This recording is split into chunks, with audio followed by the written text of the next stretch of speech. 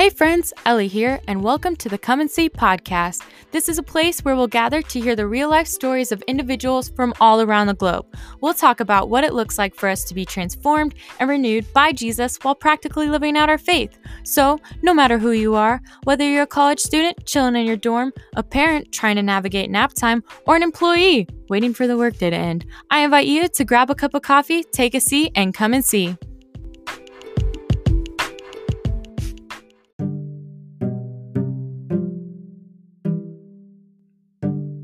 Hey friends, I know we've taken a little break between episodes, but I'm so grateful that you've joined me for this one because we have an amazing guest today. He is someone that I encountered through the podcasting world because he is a host of the Preach Christ podcast. Now, after listening to his entire season, I was very encouraged by the way that he lives out his faith through reading scripture, through preaching, and even just speaking encouragement into the lives of those around him. So, without any more of an introduction, please welcome our guest, Norris Johnson II. Well, I am so excited because I had the deep privilege of hearing your podcast from a friend. They recommended it to me, and it's so cool because I had the privilege of living abroad this summer in Guatemala, and while I was there, that impacted how I viewed your podcast and what you were sharing through scripture. And I didn't even think that was possible, but my friend shared how she was hearing scripture and hearing the topics that you discuss and her takeaway. Then I had the opportunity to share my takeaway, and it was entirely different because we were both in different places. And so I wanted to say first, thank you for joining us on the Come and See podcast, but also it's awesome that you are already sharing the good news of Jesus through your own podcast. Yeah. Oh man, that's ridiculous. I've never even heard that people like recommended my podcast to other people and different things like that. Like the people that supported the podcast, because I'm so inconsistent with it. The people that support I'm fixing that. By the time this comes out, it'll be fixed. Okay. No. But the people that listen to it are more so like friends of mine or like different things of that nature. So like just to hear how that impacted you. And just even the times where I was sitting here and like create them, midway through it, you kind of get discouraged sometimes because it's like, all right, where like, you know, where am I going with this? I listen to so many other people and just listen to how they do it. And I'm like, man, like, you know, is this really helping somebody? So to just hear that really blessed you and that really helped you kind of is like an indicator to me that nothing is wasted. That God is using everything, even the things that I consider insignificant while I'm doing them, you know? And so that just blessed my life. Thank you so much.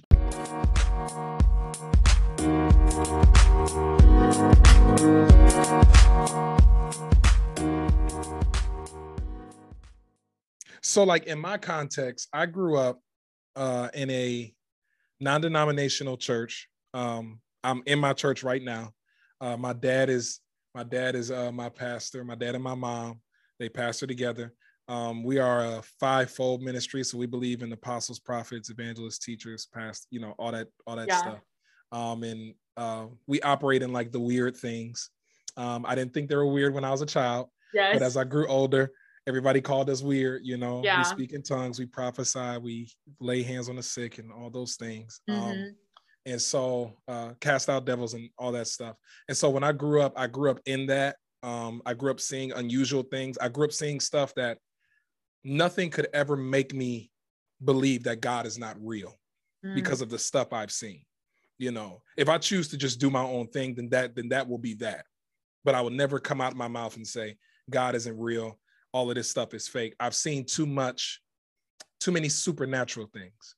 Wow. I've seen things I cannot describe to you. I cannot define. I've seen, you know, I couldn't say deliverance isn't real. I couldn't say demons aren't real. I've seen too much. Like, I can't say healing's not real. I've seen too much. I watched my uncle who had his vertebrae shattered. A wall unit fell on his head, shattered his vertebrae. At the exact moment his vertebrae was shattered. There was a young man that died whose vertebrae matched his. And so while they were taking him into the hospital, they went on the elevator, and on the elevator, they met a person that was just the right person to perform the surgery. He just so happened to be on the elevator. He performed the surgery, gave my uncle a new spine, I think, vertebrae. And they told him he would never walk again, like permanent nerve damage and permanent all that stuff. Like he would never, ever, ever walk again. So we would go. It was a miracle that he was alive. He was dead broke. Miracle that he was alive. And we would go and we would help him wash himself. We would bring him to church. Like I would watch my mom take care of him. He could not move. You know what I'm saying? And so, you know, we would do all those things. And in one service, we prayed for him, and I watched him get up and run around the church. What? You know, out of the wheelchair, out of all of that. Then after that, he wins a settlement for millions of dollars and becomes a millionaire. This is the same uncle.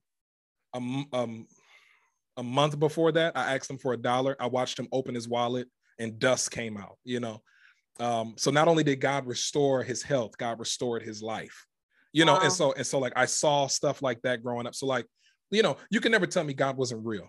Yeah. And so, but in circles like that, in movements like that, where like you see the miraculous, you see different demonstrations of things like prophecy and all those things. I have a very strong prophetic gift. My father does. We all kind of operate in that. So like I flow in that stuff. And so just seeing all of that and seeing all those things, I think what I never understood about God was that I never understood how the Holy Spirit actually worked. I was filled with the Holy Spirit at like 11 years old. I was speaking in tongues and all those things. And I just thought he came to do that. Like I thought he came, you know, just to make me saved. And so now I don't go to hell, but I didn't know he was my helper. And so when I turned 16, I started doing drugs, lost my virginity, started getting drunk all the time, all those things. Mind you, I'm still in church, very powerful ministry, very powerful parents. They still couldn't see what I was doing. I was getting drunk every weekend, smoking all the time. From 16 till 22, I was preaching. When I started my ministry, I was preaching, still sleeping around, still smoking, still doing all those things, all of that, battling with drugs really badly. I grew up in a culture that told you, come out of sin, you know, live holy, all those things. But nobody ever told you how. And nobody ever said that the Holy Spirit comes to do that. Yeah. That you can't live right on your own. That literally his power comes into you to help you to make the right decisions. So getting saved and coming into this life of Christ is not about behavior modification. It's not about restraints. It's literally about his power through you working best when you are the weakest. When I learned that, it shifted my whole perspective of all of this. You know, when I learned that I can't kill my flesh, he does that. The Bible says that he nailed your passions and all of your things to the cross when he died. Like I now have, what happens with me now is I now have the choice to choose those things. He's giving me the choice to make the decision. So now the Bible says to yield your body as instruments of righteousness, to yield it. That means just give it over. You're not doing the work of that. He's killing it. You just yield it.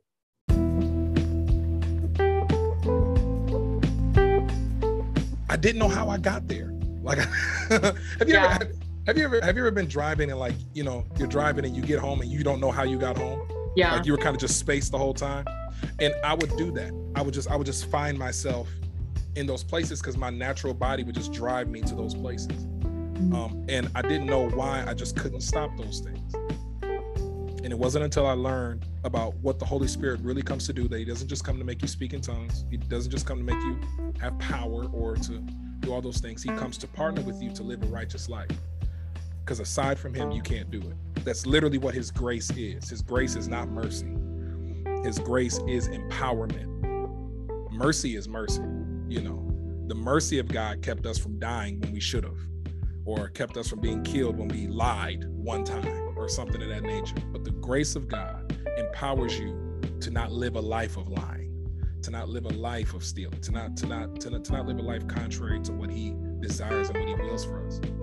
And so once I understood that, it changed the way that I preach. It changed the way that I help people. It changed the way that I counsel.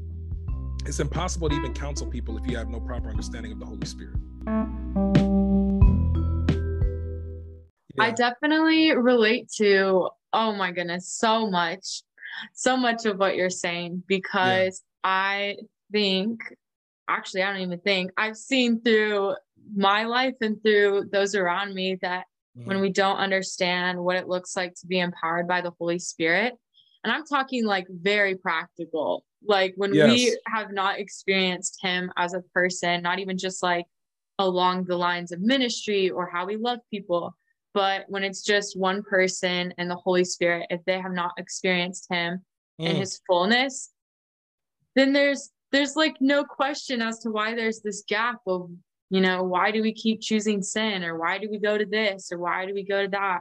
And I would say that it's very hard to talk about something you've never experienced. And so if we talk about, I think growing up in my own life, I saw how people were not active in living with the Holy Spirit, and they were not living in freedom, and they were not living in this grace, and they were not living in it. So what was said was different from what was embodied, but naturally we are like our community. And so I did the exact same thing. And I think that is similar to what you were saying, as hearing about the Holy Spirit, but not actually living in the power that he's given us.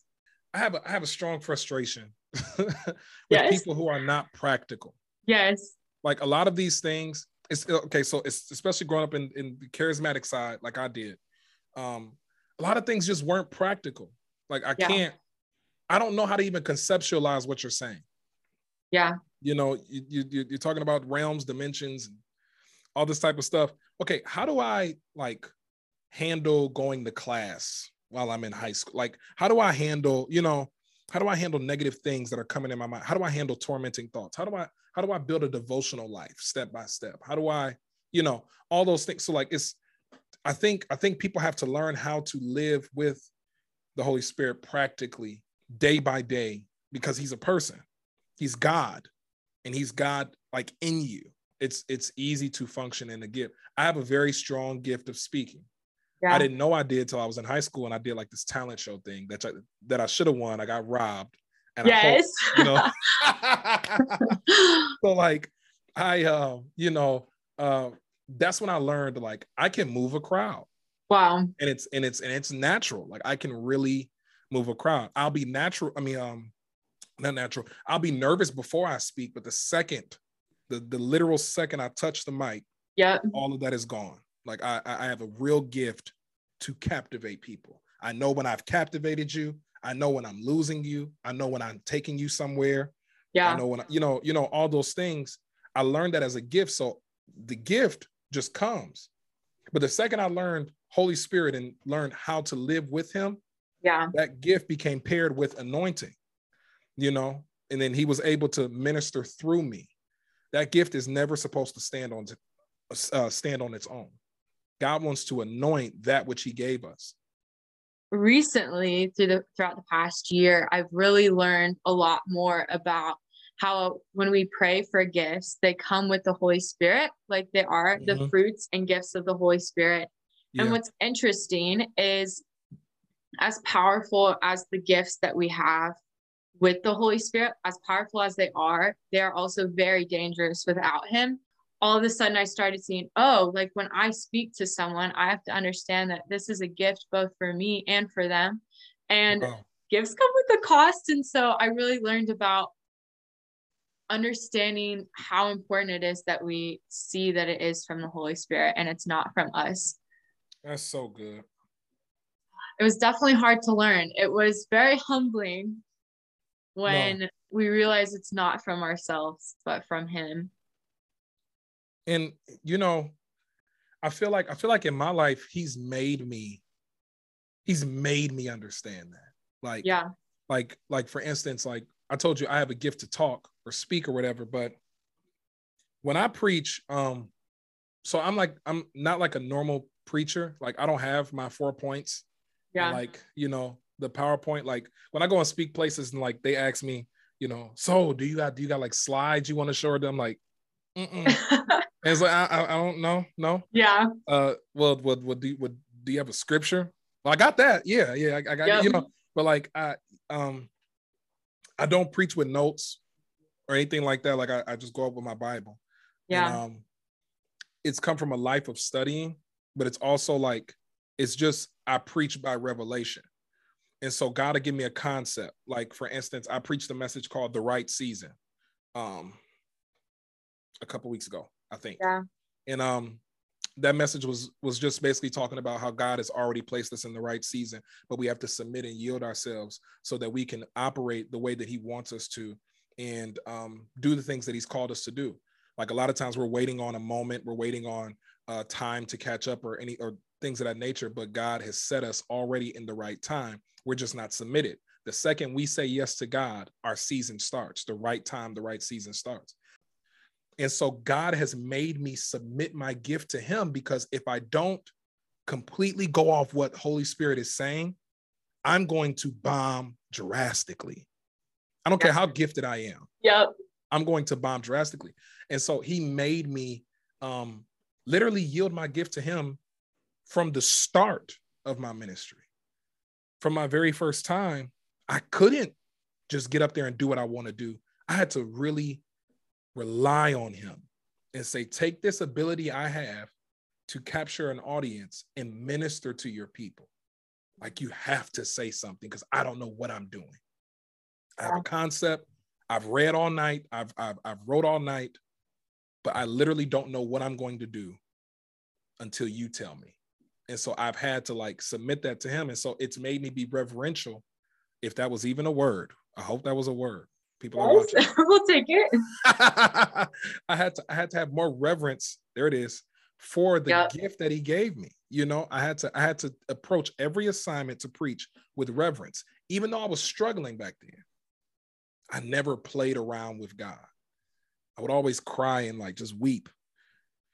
I just felt like I wasn't enough.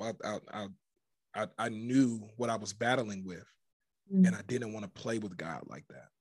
I felt like he would kill me, if I did something crazy. Now, of course, I have different understanding now, but that's just how I felt, because I feel like I'm playing with the most holy and sacred assignment I could ever have. I'm speaking on behalf of God. I'm persuading you on behalf of God. Every comma better be right.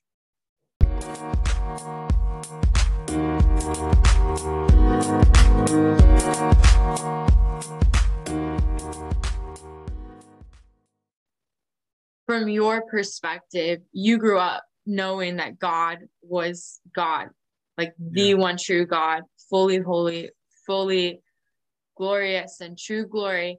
And what's interesting is I grew up understanding that as a concept, but I didn't actually believe it. And so what's interesting is you may have chosen sin, but you also had this almost stopping point where you said, I'm choosing sin, but I will not say that God is not God. Whereas I felt as if I grew up choosing sin, but saying, he might not be God, and all of these things, and going back and forth. And although we have seasons like that, what's very dangerous is when we don't believe the goodness of the gospel, when we don't believe the good news that God is the true God, and he has gifted us Jesus, and he has given us the Holy Spirit, as we also don't believe the other side, where sin is deadly and things come with a cost. And so I grew up not believing that Jesus would bring freedom. Jesus has good news. There's hope for us as humans. I didn't believe that. And then I also didn't believe sin is deadly. Secrets come with a cost. I've been so grateful, as God has, in his mercy, because he is so merciful, that he would allow me to have the space to come to that realization of who he really is. And I say that he is merciful because everything he speaks to responds. So if he tells the waves to stop, they instantly, without a split hesitant, they stop.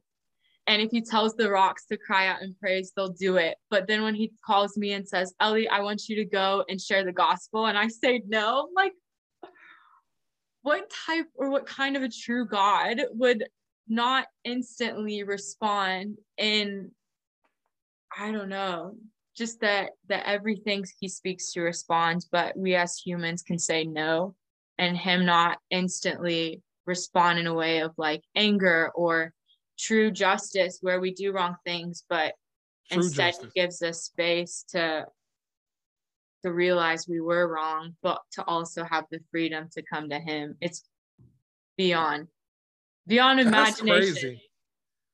That's Romans 1 right there. You know, that's Romans 1, where Paul says, where he's like, they knew that he was God, but they refused to acknowledge him as God or even give him thanks. He says they instead thought of ridiculous ideas of what God was like, and he said they know that these sins deserve death. Yeah. But they still do them, and yet they encourage others to do them. It's like they take God's mercy as a joke. And a lot of, that might be off to say, but I think a lot of times people don't think God is real because God hasn't really shown them true judgment yet. If you knew in high school that this F you're going to get in this class is like going to affect everything down the line, you would have done something different. It's because the pain of that decision won't hit you for years to come. It's almost like it's no consequence at all. If God responded to everything wicked that we do, there would be nobody on earth that would deny his reality. There'd be nobody on earth that denies his reality. And so I think, that's probably what the Bible says. God is not mocked. Whatsoever a man sows, that shall he also reap. Never think God is just letting you skate by. Never think God is just letting you skate by. And so just, like understanding he's real, but understanding sin is deadly and secrets come with a cost. That is so powerful. The secrets come with a cost. I think secrets are like the devil's superpower. I think he uses our secrets against us. Whatever we hold in secret is our stronghold. That's a stronghold. A stronghold is like a cave with a rock over it, something that hides stuff and that fortifies the stuff it's hiding. And our secrets are our strongholds. Okay, I had someone who is totally a follower of Jesus. They're so encouraging. They really live it out. I remember talking to them and I'm saying all these things. I'm like, I'm struggling and I keep turning to sin and I'm anxious, but the Bible says not to worry. And they said, Ellie, I know, for real. And I'm like sitting here going through this circle of just confusion, and God is not a God of confusion. And so it's obviously not the way of Jesus. But they're so graceful. And they said, Ellie, what if this is a stronghold? And I said, what? And they said a stronghold is something that is in your life. It's not just this moment where you trip up, or it's not this failure of just being human. It's a stronghold where the enemy may have territory in your life. He may have a thought or a word that's just concrete. It like plays on repeat in your mind. And so I remember walking through, and it was actually like how scripture says that what we do does bring consequences, both good and bad. And it was actually the root of something that someone said caused this whole line of just anxiety in my life. And it was them, I know, it was them saying that this is a stronghold, but not just that, it wasn't even placed by you. And I think there's this beautiful opportunity as followers of Jesus to ask him, where are the strongholds in my life? Because sometimes it's our choice where we have chosen something. We have chosen to give the enemy space. We have failed. But I think something I want to talk about is there are moments where the generation before us has placed this stronghold in our life, and we are living in it, acting as if it was our choice, but it wasn't. And so from your perspective and from your place now, what is something that you want to say to both the generation that came before you and the generation that's coming up after you? Wow, such a deep question. What I would say to the generation after me, which is actually Generation Z, my baby sister. Yeah. I was born in 1994. I'm the last of the millennials. Yep. I'm in that generation. You're speaking to me. Yeah. What I would say to you guys is listen to the wisdom that comes from the generation before, but ignore the trauma. Ignore the trauma. Ignore the wisdom that's based in trauma. And what I mean by that is, I feel like the generation that came before me, which is Generation X, which is my father, I think the generation that came before me, they were more believing. They were more, you didn't have to explain to them why. You just told them God is real. Just okay. Don't do drugs. It's just bad, Okay. Yeah. My generation, we're gonna ask you why. We're gonna be inquisitive. We're gonna listen. We're gonna try to figure out, okay, so why? Like that don't make sense. Well, we're not the do as I say and not as I do generation. We're gonna do as you do, and we're gonna point out when what you do doesn't match what you say. I think Generation Z is a little different because Generation Z has no regard for anything sacred, anything, and I'm not speaking bad or anything like that. I'm just stating facts. Yeah. They have no regard for anything sacred, anything holy, or anything of that nature. We see it in the degradation that's even coming through music, the celebration of everything toxic. Just there is no real regard for anything sacred. There's no respect for elders. They'll cuss out a grandma. They'll kick an old lady, different things of that nature. And so what I think that the generation after me, Generation Z, really should do is listen to the wisdom that comes from those before, but ignore any wisdom that is based in trauma. If your mom is telling you all men are cheaters or something of that nature, that's not wisdom. That's true wisdom. That's wisdom that's based in trauma. But listen to the wisdom that came before, and don't be afraid to have a fear for God, to have a true fear for God in his standard, in his way, and what he desires. I think that Generation Z is the most witty generation. I think that they have the capabilities of being the most powerful. Like, just even look at what they're doing with 7-second, 10-second videos. They're changing and revolutionizing the world off clips. All the things that are happening right now. And I think once that generation completely submits and yields to God for real, the God that is clearly defined by Scripture, I think that is the generation that's going to turn the world upside down. But if they refuse to listen, in Romans 1, when Paul is talking about the condition of man, I think a part of what he's saying has to do with Generation Z as well. It says they were filled, and this is Romans 1, chapter 29. I'm looking at the English Standard Version, but it says they were filled with all manner of unrighteousness, evil, covetousness. That means envy. That means desiring the life of others. That's all we do on social media. We desire the life of others. It literally creeps up on us. We don't even outwardly say that. We just desire it. We want that. I see that they just went on a vacation to Cabo. I want to go to Cabo. I see that you just got a G-Wagon. I want a G-Wagon. I want diamonds. I want all those things that don't even match who I am. But it's just a strong spirit of covetousness. They were filled with unrighteousness. Nothing is righteous. Evil, covetousness, malice. They are full of envy, murder, strife, deceit, maliciousness. They are gossipers, slanderers, haters of God, insolent, haughty, boastful, inventors of evil, which means that they're creating new ways. to produce evil.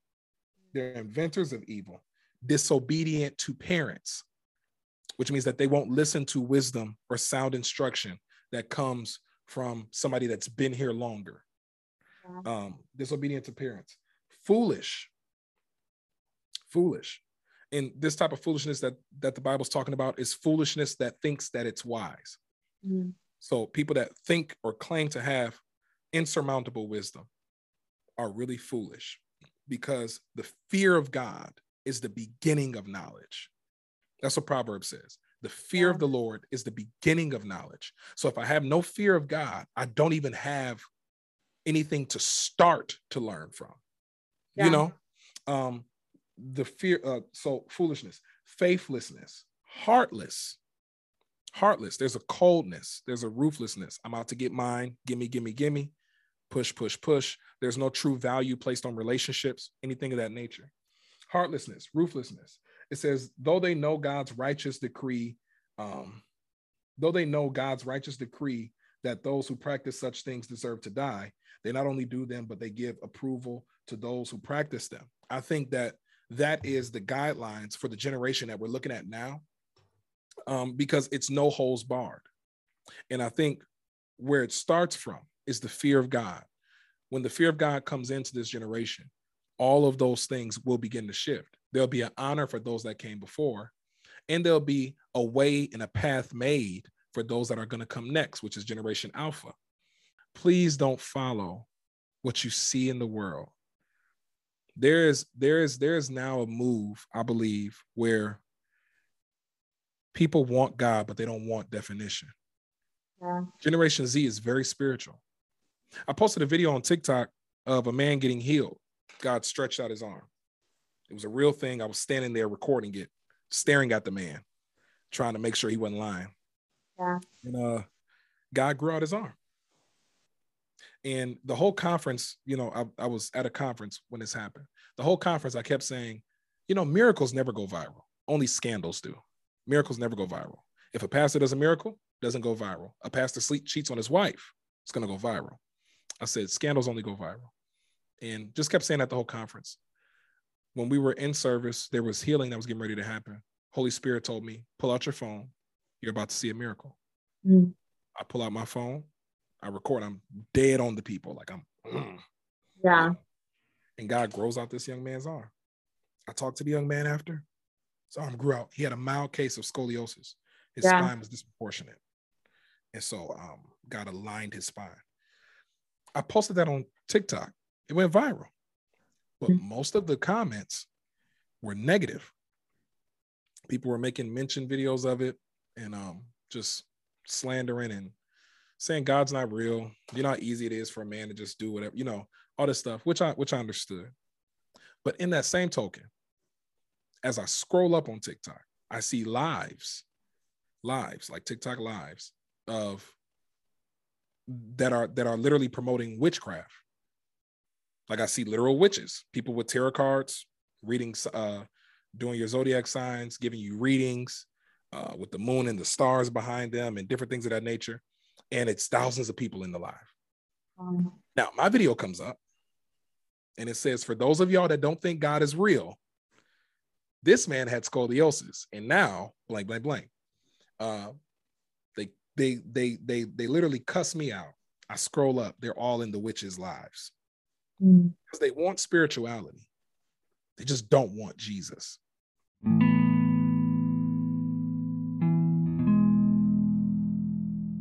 Because with Jesus comes a definition. And this generation does not want any definitions. They don't want it on gender. They don't want it on family. They don't want it on anything. Everything is slowly but surely becoming undefinable.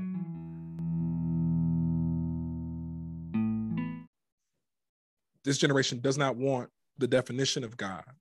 They just want the spiritual side. They want access to that, but they don't want any form of definition because they don't want any form of accountability. If Jesus is real, then what he said is real. If what he said is real, I have to align my life to what he said. So I don't just get God, I get his standard.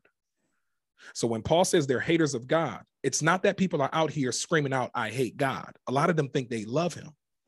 They hate God's standard. And we don't understand that if I hate his standard, I hate him. If I hate what he comes with, I hate who he is.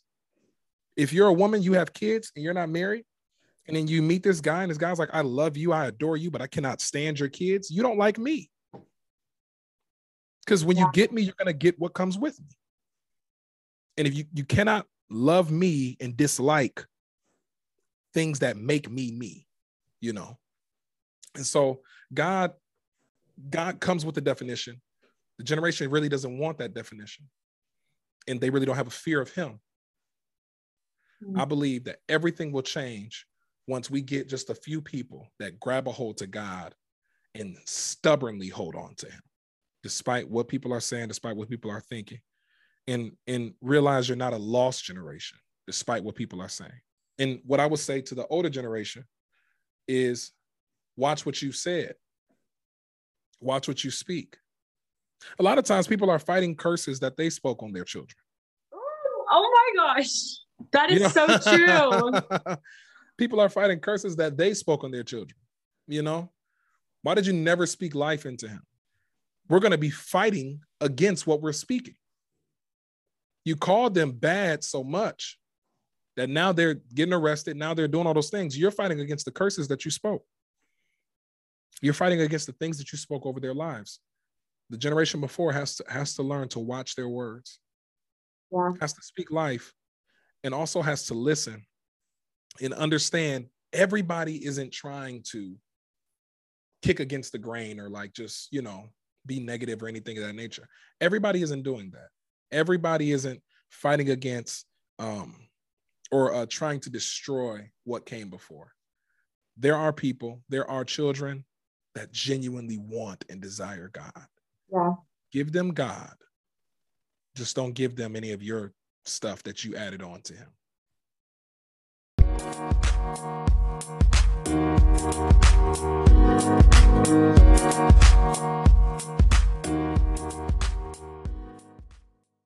Don't throw away, speaking to the younger generation, don't throw away everything that came before. Please hold on to the pillars and the foundation that built us and got us to where we are now. They're there for a reason. Don't eradicate things that are old just because it seems outdated to you. It might be outdated in its makeup, but its foundation does not age. I believe that revival is the convergence of generations. They're like generations coming together. Like, I don't like to say that it's my time now, you know, as far as like, cause my dad is my pastor. I preach or whatever. People come when I preach, people come when he preaches. But I would never get up and say my time is now, because he's still alive, you know? So I would say it's my time too. Yeah. Because as long as he's still alive, and as long as the generation before us is still alive, God has purpose and use for them. And the purpose is for us to come together and totally blend and use the generations. God doesn't want to use one generation at a time. God wants to use every generation he's still allowed to be on earth. It is true. God definitely wants to use each generation. Everyone. And the most awesome thing that relates back to what we started with is we all share the same Holy Spirit. And so there are going to be moments where I'm sitting with someone who's older and I might think, oh my goodness, how does this person relate to me? I have no clue how they're even going to understand what Jesus is doing in my life. Come on. And I have the opportunity to complain or to just do what my generation does best and just like cancel them and not listen. But in that moment, I listen to the Holy Spirit and I say, wait a second, this person has the same Holy Spirit that raised Jesus from the dead, and I have the same one. And so even if I don't like 100% of what they're saying, I need to do what you say, be quiet, listen, and say, and ask the Holy Spirit, like, what are you speaking through this person? And so like everything changed, and things that were unseemly became seemly. Things that were taboo became normalized. And then things that were normalized became crime. It became a crime for you to say certain things now.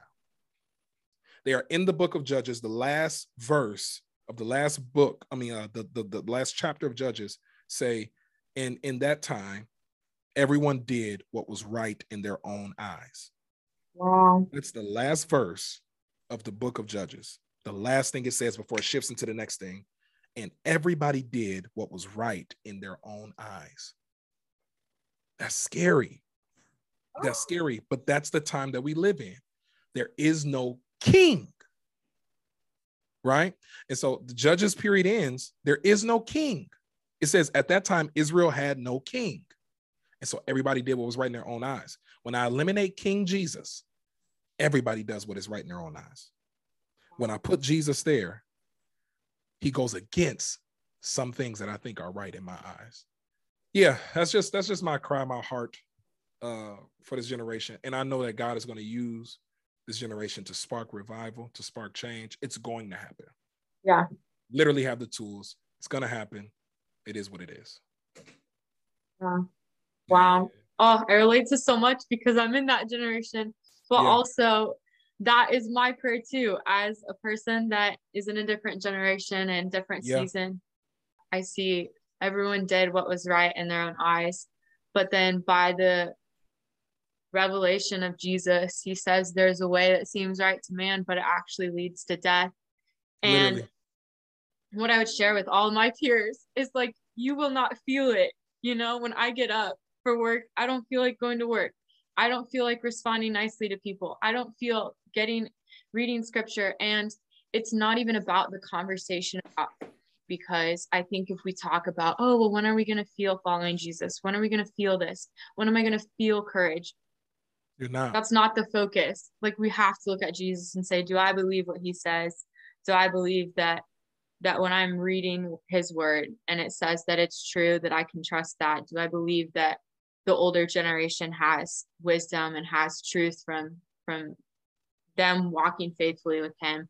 And so that's what I see in my generation. That's what I want the next generation to understand, is that even if you don't feel it, it can still be true. And even further than that, like, my generation is rooting for them as well. Because I think, like you said, we're speaking so many things. And I even hear my peers say, oh, well, the next generation is just, and it's like, stop. Like, if anything you say is not rooted in scripture and it is not calling them to who Jesus has already said they are, then like, I pray the Lord silences us, because the damage has already been done of what it looks like to speak without wisdom. And you're in that generation. Like, you're in it. You're talking about what you're in. I can't stand when people that are like in ministry like me and my age get up and like, you young people, bro, we are all them. Like, we're them. We're talking to us. You know what I'm saying?